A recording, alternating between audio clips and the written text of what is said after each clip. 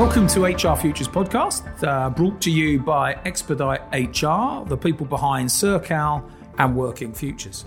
This series is also supported by Zellis, the UK's largest HR and benefits provider. With me today is Debbie Moore, the HR Director at GLH Hotels. And Debbie's had a very varied career, being HR Directors in retail, in the pubs business, and earlier in her career, the HR Director at Post Office. So, welcome, Debbie. Thank you, Kevin. So, first question, I suppose, is just tell us a bit about what you're currently doing, the business you're in, the size of it, what it does. Okay, so GLH stands for Great London Hospitality, and we employ nearly 2,000 people across 17 hotels. 14 of those hotels are in Zone 1. Probably our best known brand is Thistle, and we have 11 Thistle hotels, but then we've also got what we call our Big Six, and they're mostly 4-star hotels. 3 of them operate under the Amber brand, and they're in Marble Arch, Charing Cross and the Grosvenor at Victoria Station. We also have the only Hard Rock hotel in the UK, and we operate that as a franchisee. We've got the iconic Tower Hotel that's probably got some of the best views in London. And we have a 5-star hotel, the Royal Horse Guards, which is in Whitehall Place. As Group HR Director, I'm also responsible for all aspects of HR, but I've got the guest experience team reporting to me as well. That's interesting. It's not as weird as it sounds, actually, because if you think back to the Sears value chain, best for team, best for guest, best for investor. So actually it flows on quite nicely. Okay, great. So one of my questions I'm always interested when I'm talking to people is, how did you get into HR in the first place? Because, there's not many people that go, at university I had an epiphany, I decided I wanted to be in HR. Most people sort of fall into it. So what was your story? Right. Well, I definitely fell into it. So when I went to university, my ambition, if you can call it an ambition, was to be the manager of Topshop in Eldon Square. Then started, exactly. I love clothes. That was probably as shallow as that, I'm afraid to say. I then went into retail fashion management, and then my early ambition then was to be a retail ops director. And I did 6 years in store and area management roles. But then I was seconded into the training department to write the company training programme. And when the training secondment finished, instead of going back into I was then an area manager, they offered me the opportunity to stay and train. And this is telling how long ago it was. First of all, that was with ETAM, which not many people remember. I remember ETAM, yeah. That's because you're old as well, Kevin. Yeah. And I trained as what was called a personnel manager. And here I am still in HR a lot of years later. Although anybody who knows me will know that I have still stayed very close to the operation. I love being out in the operation, and you can often find me rolling my sleeves up and getting stuck in. So I've never lost that. I'm going to come back to that because I'm going to ask you some questions about HR, and I'm sure that's going to be part of your answer. So you're still interested in fashion? Not so much at my age. Still buy a lot of clothes, but they're probably not that fashionable anymore. Yeah. One of the other things I'm really interested in is you've worked in lots of sectors, haven't you? So hotels clearly, but obviously pub business, post office, retail. Tell me about what you think the differences are and the similarities. So the difference is, what is it that HR needs to do in each of those businesses, or is it the same and you just apply it differently? Sort of yes and no, really. My HR strategy has always been focused around recruiting or attracting the best people, developing and then retaining them. But the activities and the focus in each of these areas does vary depending on what industry you're in or what challenges that company's facing at the time. So it might be some brand building if you haven't got a strong employer brand. It might be challenges with the supply in the labour market. It might be high turnover. It might be the need to train a lot of people either remotely or cheaply, or actually in the case of GLH, all of the above. But there are obviously also different business challenges that affect the HR activity as well, and the priorities. So whether that's you're in an acquisition position or restructuring or TUPE, or in the case of Royal Mail, gaining union agreements and stuff. So I've probably done all of those several times over in my career. So when you sort of, you've joined an organisation for the first time and you're looking at, well, what do we do and what do we not do? What do you use? What's your sort of criteria for going, actually, we need to do those things, but we can leave all this alone? How do you go through sort of weighing up what should be in the strategy and what shouldn't? I do look at some metrics because I've normally got a pretty good idea of what good or bad is, so I can see where we're behind the market, whether it's worth the effort to try and get a little bit ahead or whatever. But the main thing I do is talk to people. So I'll talk to my colleagues, my peers, but I'll also go out and talk to people in the organisation, because I think that gives you a really good benchmark about how people are feeling, what their current perception of HR is, what they'd like to see. Yeah. And they don't always know everything that can be done, but just talking to people about how they're feeling gives you a very good view. And you can look at, talk to people who've been promoted internally, how easy that was. So it's a combination of the sort of the qual and the quant, if you like. Okay, I get that. And again, how do you make the trade-offs? What do you think? Well, what's going to have the biggest impact? What's going to make the most difference to the customer or financially or whatever? I mean, look, it doesn't get on my to-do list if there isn't some kind of business benefit. So ideally, a financial one, and it might be an indirect benefit. So putting a new benefits scheme in ultimately should lead to better engagement, better productivity, better retention, or it might just be something that's an absolute tangible where you can say we can do this more efficiently, we can save some money. Okay. But if there is not some kind of business benefit, I'm afraid it doesn't really get on the to-do list. Absolutely. Okay. And one of the things you mentioned just earlier on was that you've got the customer, what did you call it? The customer? Guest experience. Guest experience, so the customer service stuff. So you measure NPS or whatever you use. Absolutely. And was that a given when you arrived, or did you sort of put your arms around and think, I wouldn't mind that? Yeah. We were actually changing the structure. So we've got an almost entirely new exec team at GLH. There's a lot of changes, new CEO, new COO, new CFO, and obviously myself. We've all joined this summer. Okay. And Alan, the CEO, is restructuring, and we've brought a COO in who's picked up operations and commercial, and he'd ended up with about 15 direct reports. Yeah. So I sort of said, actually, I could have guest experience. I had it in my previous role at TRG as well, and there are an amazing number of synergies, and I'm already working with my head of guest experience to look at correlations between the people measures and the guest measures, and hurrah, there are some. Well, they normally are, aren't they? I mean, absolutely. There's a bit of a lag sometimes. There is. Yeah. And I think what's interesting as well is that even when you talk to HR people, there's still a lot of HR people that don't get it. Even not so much in perhaps retail, because I think they've had it from the SEER stuff for 20 years, but in other sectors, wherever you're doing customer-facing stuff, there's a real opportunity to just use it to see what has an impact. Yes. Okay.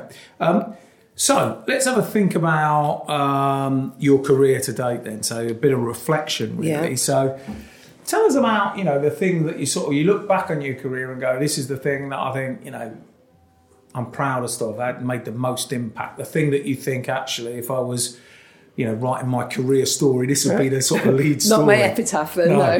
Okay. There's actually two things. Yeah. So the first one might not sound that positive, but when I was the HR director at the post office, I actually got Unite, the management union, to agree to compulsory redundancy for the first time. Yeah. That meant that we could downsize the office structure, because the post office at that point was doing a lot of closures. Yeah. We had a far too top-heavy structure. But without compulsory redundancy, we were losing people who wanted to go, and often they were the people with the skills that we needed. And we had this terrible situation where if we couldn't find a role for somebody, we'd actually pay them to sit at home, which was terrible for their career, as well as obviously costing the company a lot of money. So eventually managed to persuade Unite that was the right thing to do. Tell me how you did that, and I'll be interested. Well, we actually spoke to some of the individuals, and because what was happening is particularly the people that were just sitting there without a job to go to, they were less interested in the structure that we had. Yeah.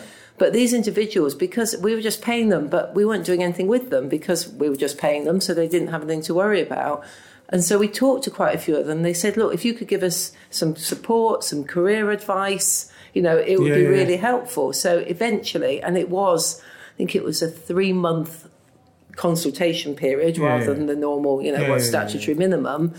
But at the end of it, if we genuinely couldn't find anything, at least they were going out into the labour market with a good CV, a good outplacement support. Yeah, in some cases we did pay to retrain people, and that was particularly the case because not so much for people in London, because the job market has always been pretty buoyant, but there were people. We used to have regional centres that we'd closed, and they were sitting there without jobs to go to. So Ignite eventually agreed to it, and of course Royal Mail immediately read it across and got it as well.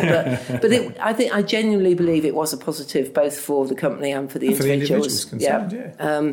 The second one is a little bit more positive, if you like, was the work I did when I was at Spirit on engagement, employee branding and apprentices, and it was all together. So when I joined Spirit, it was a bit at the down and dirty end of hospitality. Okay. We had some fairly... So what do you mean by down and dirty? Why was it down and dirty? We had some fairly rough local pubs and things. Okay. There was quite a lot of ER issues. It wasn't necessarily a nice place to work because of the nature of the buildings. And I went there after Royal Mail, but my previous background had been retail. So I said, why don't we get more people from retail?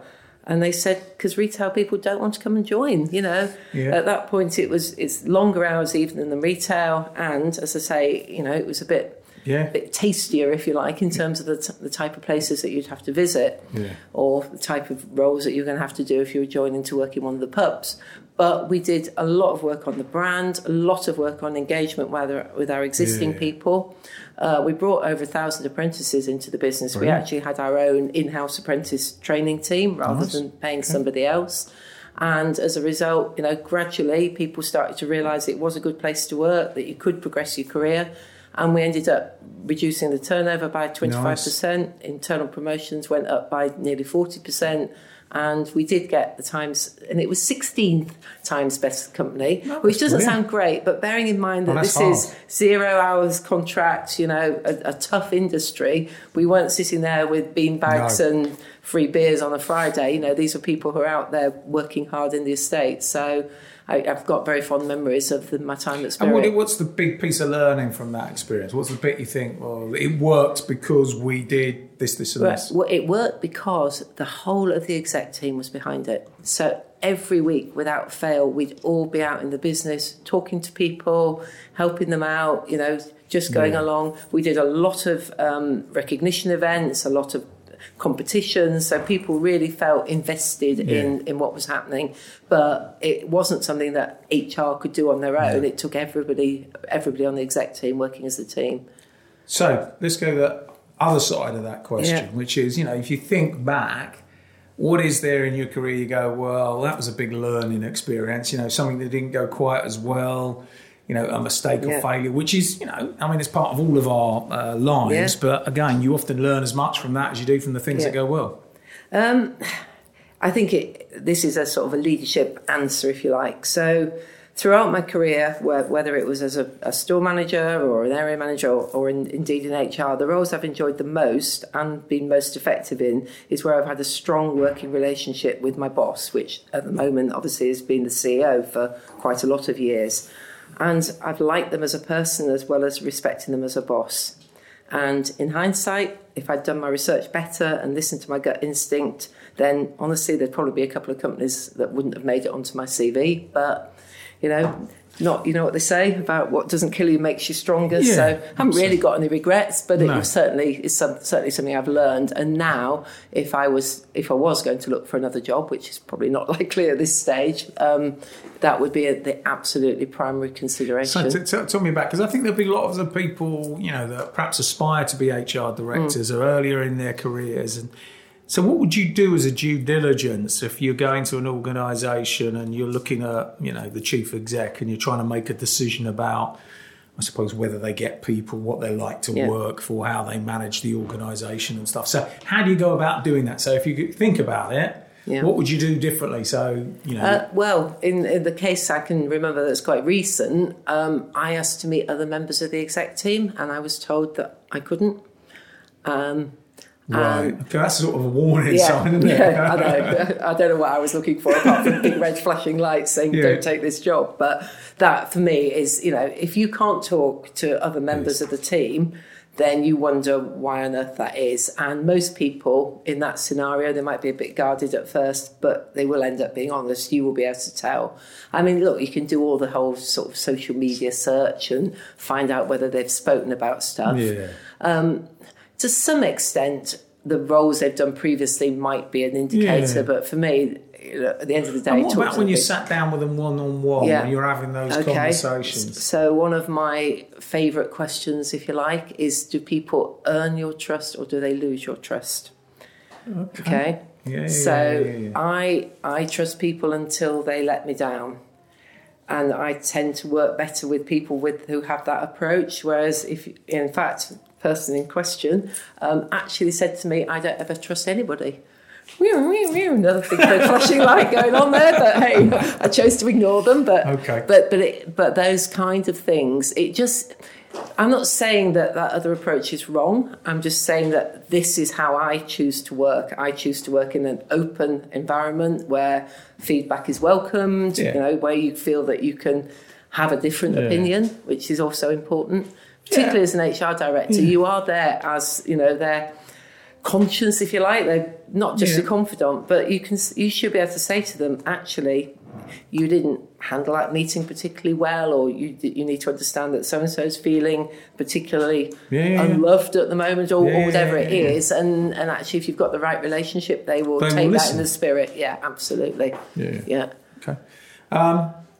So I think that's a great piece of advice, really. I mean, I think that, I go out and talk to HR people quite a lot, and quite often you get people going, well, I'm trying this, and they'll often say things like they don't get it. And I just think life's too short. If they don't get it, it doesn't matter how good you are, you're never really going to be able to create often they don't get it because they don't want to. No, I get that. If they've got to that level in their career and they've chosen not to develop that muscle or that skill set, if you like, then that's probably how it's going to continue. No, I think that's right. Tell us a bit about what you're doing within this job. Because how long have you been there now? 3 months. So it's not long. So you've just done your 100 days. Yes, yeah. So I'm sure you've worked out what you're going to focus on. So tell us some of the challenges and what you're aiming to do in the next couple of years. Well, there's a couple of challenges that are actually generic to the hospitality market in general, and particularly the London market. And as I said earlier, the vast majority of our properties are in London. Yeah. So the London market, the labour market has tightened a lot over the last couple of years, particularly the European net migration has dropped. Yeah. Obviously, people keep using the Brexit word. I'm not actually sure it is entirely down to Brexit. I think it's the value of the pound. Yeah, these European workers can go and earn more in Germany or Ireland and send more money home. And they must really feel a bit more welcome there, perhaps. Yes, possibly. I think the Brexit thing has certainly made them feel less welcome. Yeah.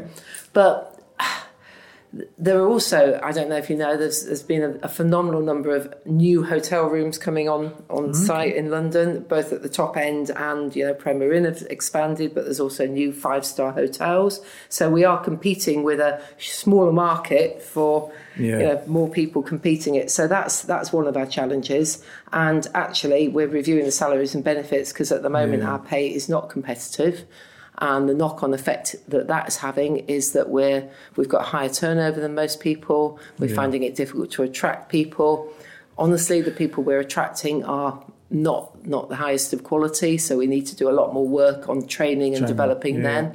But really, the cost of the churn, not just in terms of the financial costs, but the impact on the guest experience, etc. Because, if you've always got a third of your employees are new, then that is bound to impact on the experience that the guests get in the hotel. So we have got a USP, which I think we haven't necessarily exploited, is versus a lot of our competitors like Hilton or Marriott, which have got, they can offer you the opportunity to travel in your career and, work all over the place. We can offer you the opportunity to progress your career without having to move, which is equally attractive to a lot of people. Yeah.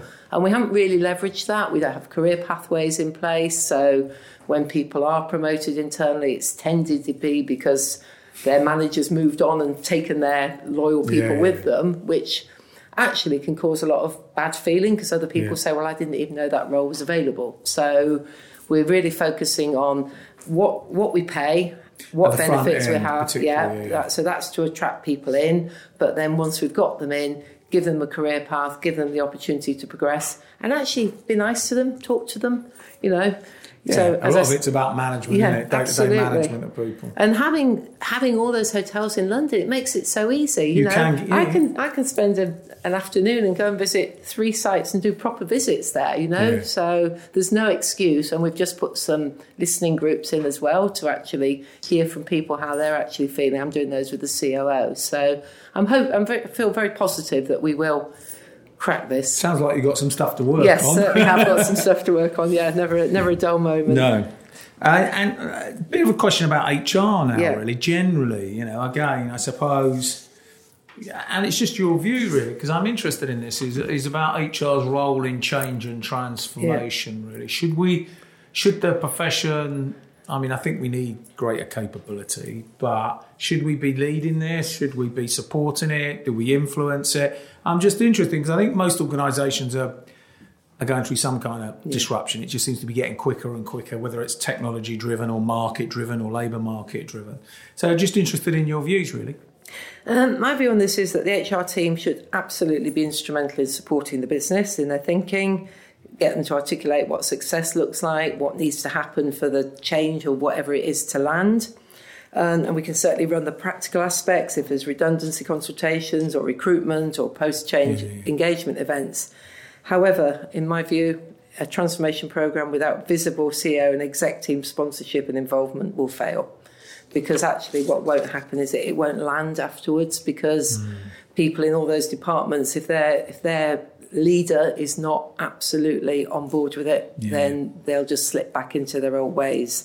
In terms of the skills, well, I do think the skills and competencies of coaching, influencing, engagement and organising should be part of any good HR professional's toolkit, but I don't think you should be afraid to ask for expert help if you're doing a major transformation, because otherwise the cost of getting it wrong is far more than the cost of bringing in a bit of expertise, you know. And there are companies that is their core competence, but what you need to do is make sure that as the HR person you're helping them to understand the organisation rather than just getting a presentation out that they've done previously and dusting it off. Applying it to your context and what works for you. I suppose it's it's related. Just when you look at HR, what do you think it needs to be better at? Because I think I've been in it a long time, like you, Debbie, and been in lots of different organisations, and there are lots of people doing really good stuff. There are lots of really competent HR people that blow you away, but there's as many that I go, really? Really? So how do we move from, perhaps it's 50-50 now to where it's the majority of people are doing the right stuff and focusing on the, what do we need to do? Is it that we need to hire different people? Do we need to train them more? What, views, opinions? I'm not sure that we've always looked for the right thing when we've been recruiting people. So I think the profession itself has changed a lot in terms, if I think back to my old personnel days in terms of what I was expected to do then versus what I expect my business partners to do now. Yes. Be real business partners, not just, clear up mess. Yeah. I do think probably as a function we've been a bit slow to look for efficiencies and to automate. So I don't think we've helped ourselves in terms of the perception of HR. And some people do fall back into their comfort zone of policing or bureaucracy. Disciplines and grievances. The whole sort of bureaucratic piece.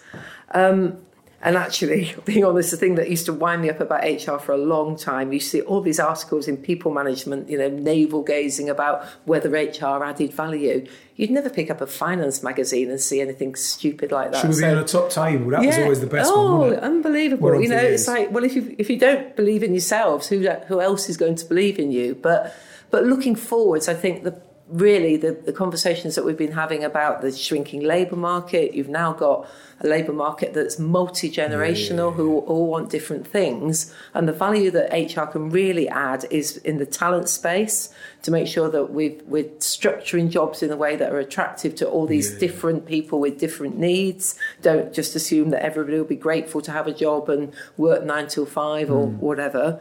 And make sure that we've got the skills that we need for business success. So understand the business you're in. Don't be taken short. Don't go, suddenly we need loads of programmers. If you know what the business strategy is, HR should be thinking ahead and building those talent pipelines, whether it's internal or, or going out to market, but you shouldn't ever be reacting.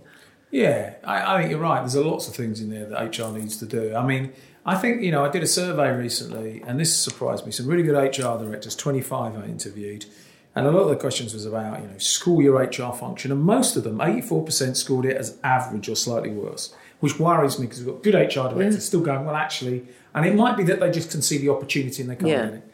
And then we said, tell us about your development program for your HR people. Only 22% had some kind of strategic. So I think one of the things that we sort of get to ourselves last, perhaps, we spend a lot of time worrying about the business and doing other things rather than going, have I got the right capability around me to deliver what we need to do? And I think that's always a big challenge when you take on a new HR role, is have I got the right capability around me to not just have a great strategy, but how to execute it. But I've just had this conversation with the HRBPs because I do want them to move more into the talent succession, space. But one of them asked, can we have some time for development? And I said, absolutely. What does that look like? But there's loads of stuff out there. I've never worked in organisations where there's been loads of money to spend, so I'm great at sort of spotting opportunities and then getting them to share the knowledge. But you're right, if you're not careful, it's sort of physician heal thyself. And, they're so busy sorting out other people and their development that they don't necessarily think about it. Look at ourselves. Yeah. Okay, we'll take a break there. So we'll be back in a couple of minutes for the second half of the HR Futures podcast with Debbie Moore from GLH Hotels.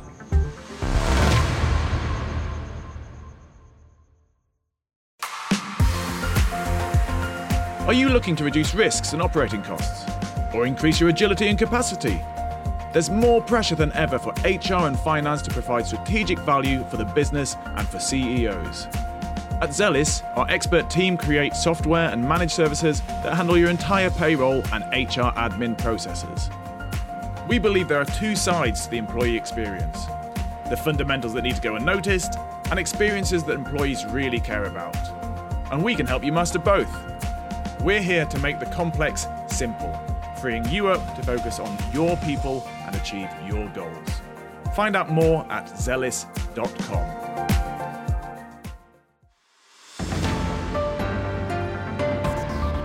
Welcome back to the second part of our HR Futures podcast. With me today is Debbie Moore, who's the HR Director of GLH Hotels. And we spoke in the first half a lot about what she's doing in her new role. We talked about her career to date and her experiences. And we're now going to explore a few things in relation to the future of HR, I suppose, in our profession. So if a young person came to you today and perhaps they've left university, done some work experience or something and said, I'm thinking about working in HR, what would you be saying? What advice would you give them? My advice would be don't go straight into HR. Personally, I think you add more value to the HR function if you go in there with other experience, a broader business base, whether that's working in finance or operations or something. However, I appreciate that these days a lot of people do go straight into HR. It's what they want to do an HR degree, etc. So if you go in there, my advice would be really take the time to understand the business you work in. Because if you don't, the value you can add is always going to be limited, because it goes back to what I was saying previously. You tend then to become reactive or just dealing with the small stuff rather than being able to add value on the bigger picture, the bigger strategic piece. And in terms of your career in HR, I try and get a mix of specialist and generalist HR experience as your career progresses. Nobody expects everybody to know everything, to be an expert on everything, but as a senior HR leader. But if you know where your strengths are, then you can build the rest of your team to complement those. And, if you've had the opportunity to deep dive on a couple of things. So in my time, I've specialised in recruitment, specialised in talent. Yeah, absolutely. And, there'll always be areas of interest. I know, given my lack of Excel skills, I'm always going to be weak on the reward. Lots of ideas, not so good at execution in terms of the spreadsheet side. So I've always tried to have a strong reward person. But I do think having that level of variety will help. But the absolute key to adding value in your career, HR career, is understanding your business. Yeah. Do you so people that have perhaps been in HR for a few years, would you suggest that they look for a role in the line somewhere? So go do your HR stuff, get a handle on it, but then actually go off and do something else and perhaps come back to HR or not come back to HR. Yes, absolutely. Yeah. Yeah. And I've toyed with that a couple of times in my life, talked about going to do ops directors roles and things like that. And I think perhaps the other thing that we need to think about as an HR profession is attracting people that have never done HR. Yes, yeah. And I'm not sure we do that enough, really. Ops people, sales people that actually have got a bend, perhaps get people quite well and one of the strongest members of my team was a guy who was an ops director at Spirit. He was desperate to get into HR, and I said, come be my number two. We sucked up the salary piece. I think that's what stops a lot of people as well, by the way, because, when you get to a reasonably senior level, HR isn't necessarily the best paying function. No. So that puts them off, but we sucked it up and Ian is now a successful HR director in his own right. So good stuff. I just think we've got to think differently. And I think the other thing, I don't know about your view on this, is I think we've got to attract different type of people to the profession. So I do this thing on an MBA program where I do a strategic module on HR. I start off by saying who's worked in HR is in HR. A couple of hands go up. And then I go out of a group of about 40. And then I go, so how many of you want to spend some time in HR? The two hands normally go down. And then there's no one. And you think, why are you at this? Why is that? Yeah. And I don't know whether it is the reward or is it that we've just not sold the profession particularly well? I don't think we've sold it. I think in a lot of companies, you are still seen as a policeman, the department that likes to say no, the bureaucrats, and there's no need for that these days. So much more stuff can be automated. It doesn't need to be a paper-pushing function anymore. No. You push the self-service stuff out, and actually we can get on with the value-added stuff. And it always worries me when you go into a company and the HR team are so proud of all the stuff that they're still holding centrally, and it's like, but why? So why are we doing this? Yeah, exactly. So I always like when they talk about policies and we've got this policy and procedure. Go, oh, really?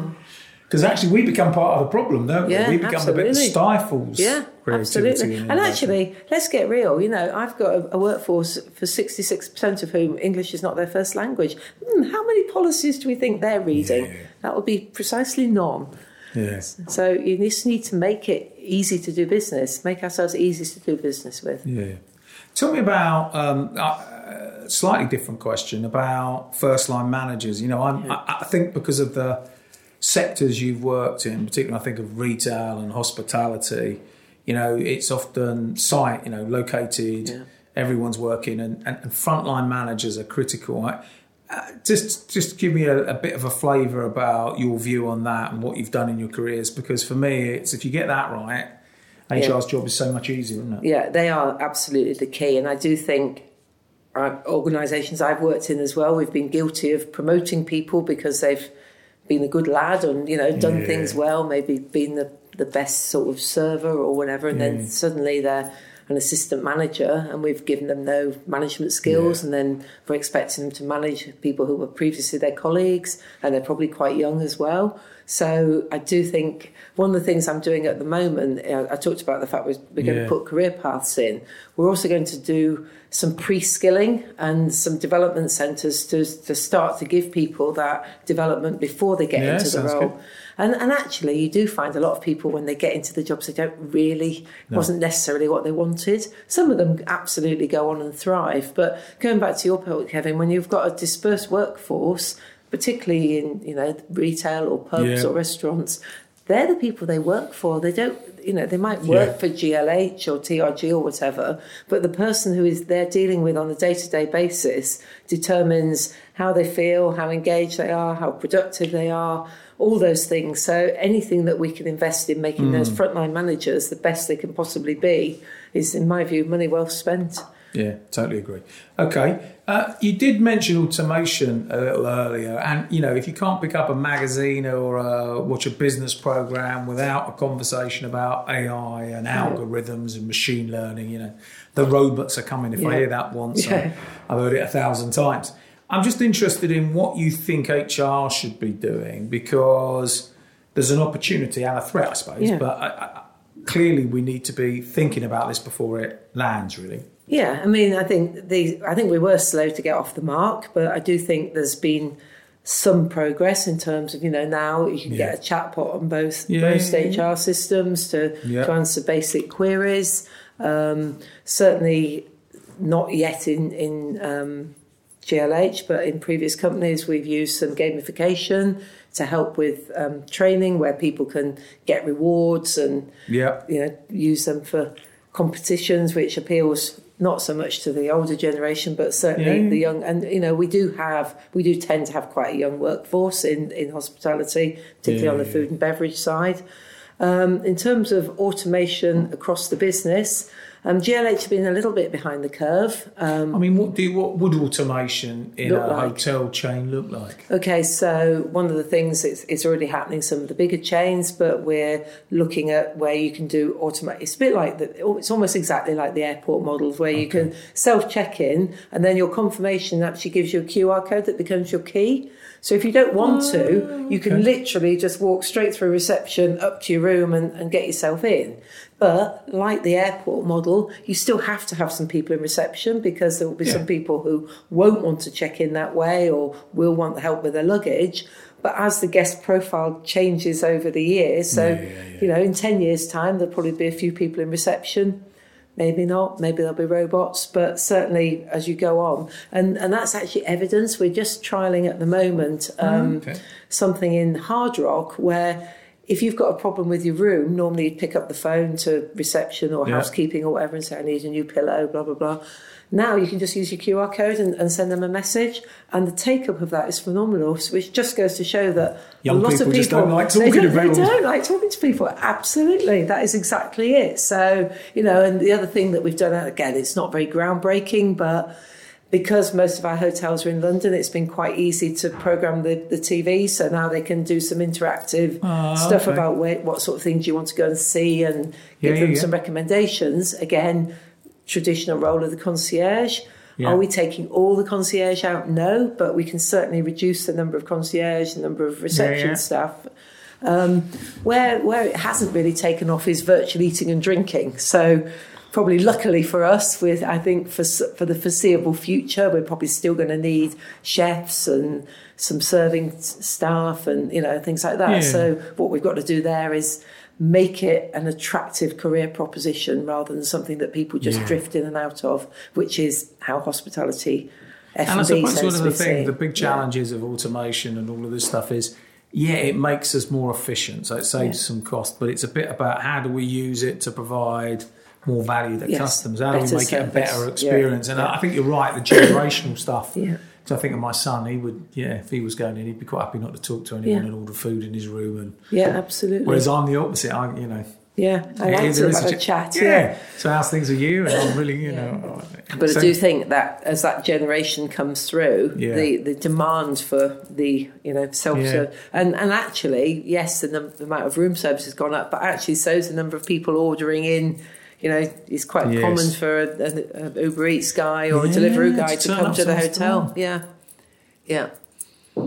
Because that's what they used to. I wouldn't dream of that. But it's totally logical, isn't it, really? Yeah.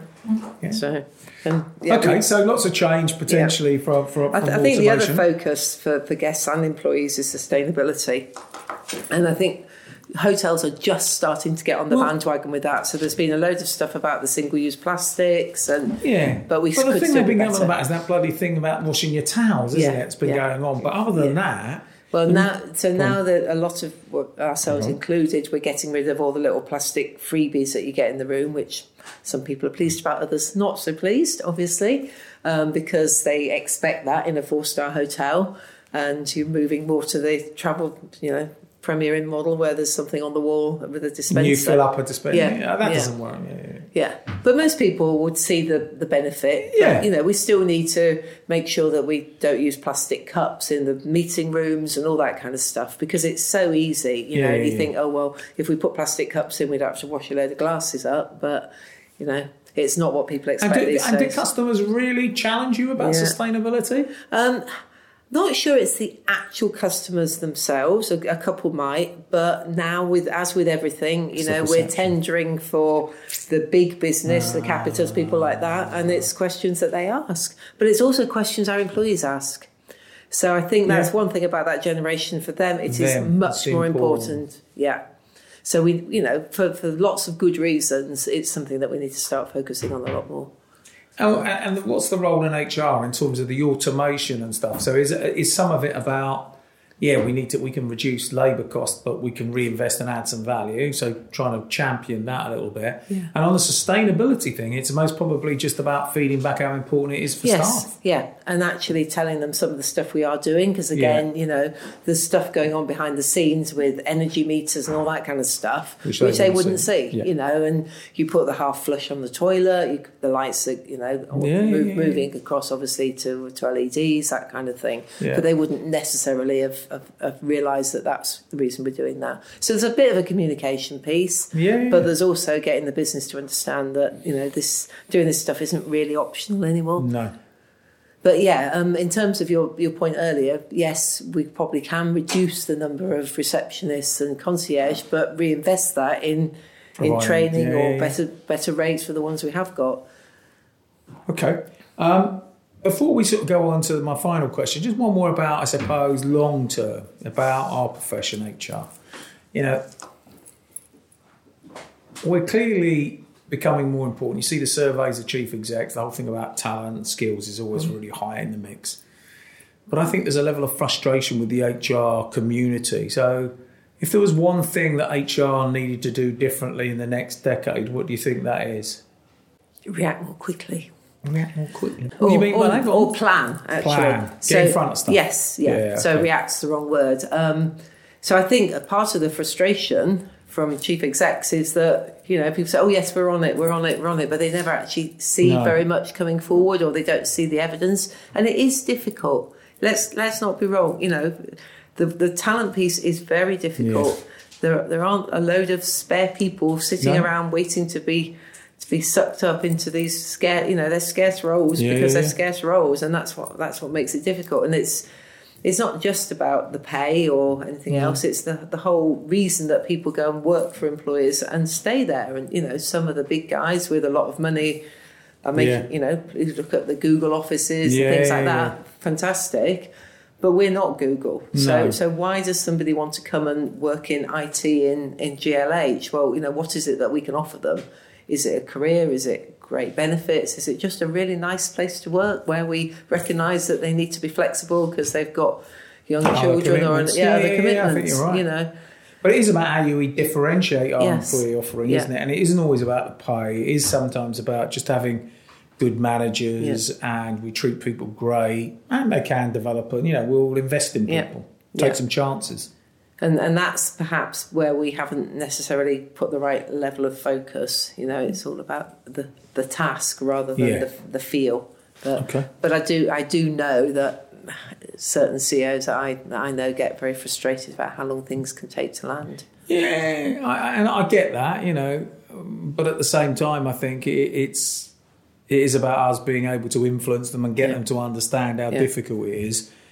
But then show that we can do it, and we can deliver in the short term, but it takes time to land stuff in the long term. So, I get that. I mean, I think people do get frustrated, but we're managing something which is a sustainable resource, isn't it? Let's call it that, But the other thing is, you can talk about the what it feels like to work somewhere. Well, that's not down to HR. No. We can promise all sorts of stuff about the employment brand, but if they get in and their IT director's not that interested in them or their... Absolutely. So it's the whole piece. It's not just the HR piece. And it is about, if we create a great EVP or employer brand, it is about what is the experience on the ground, isn't it? And I think that does go back a lot to frontline managers, but... Because it's worse promising it and then, under-delivering it, so... And that's when they just bounce off, isn't it? Yeah, absolutely.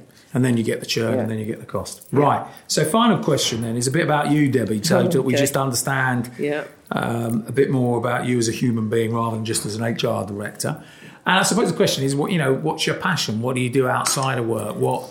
What inspires you? What do you love doing? Might be music or literature or sport, travel, family, dogs, whatever it is. Okay, well, I'm going to sound very, very old now, but so this time last year I had actually retired, and I was fiddling around decorating our new house and walking the dogs on the beach because we'd moved to Norfolk.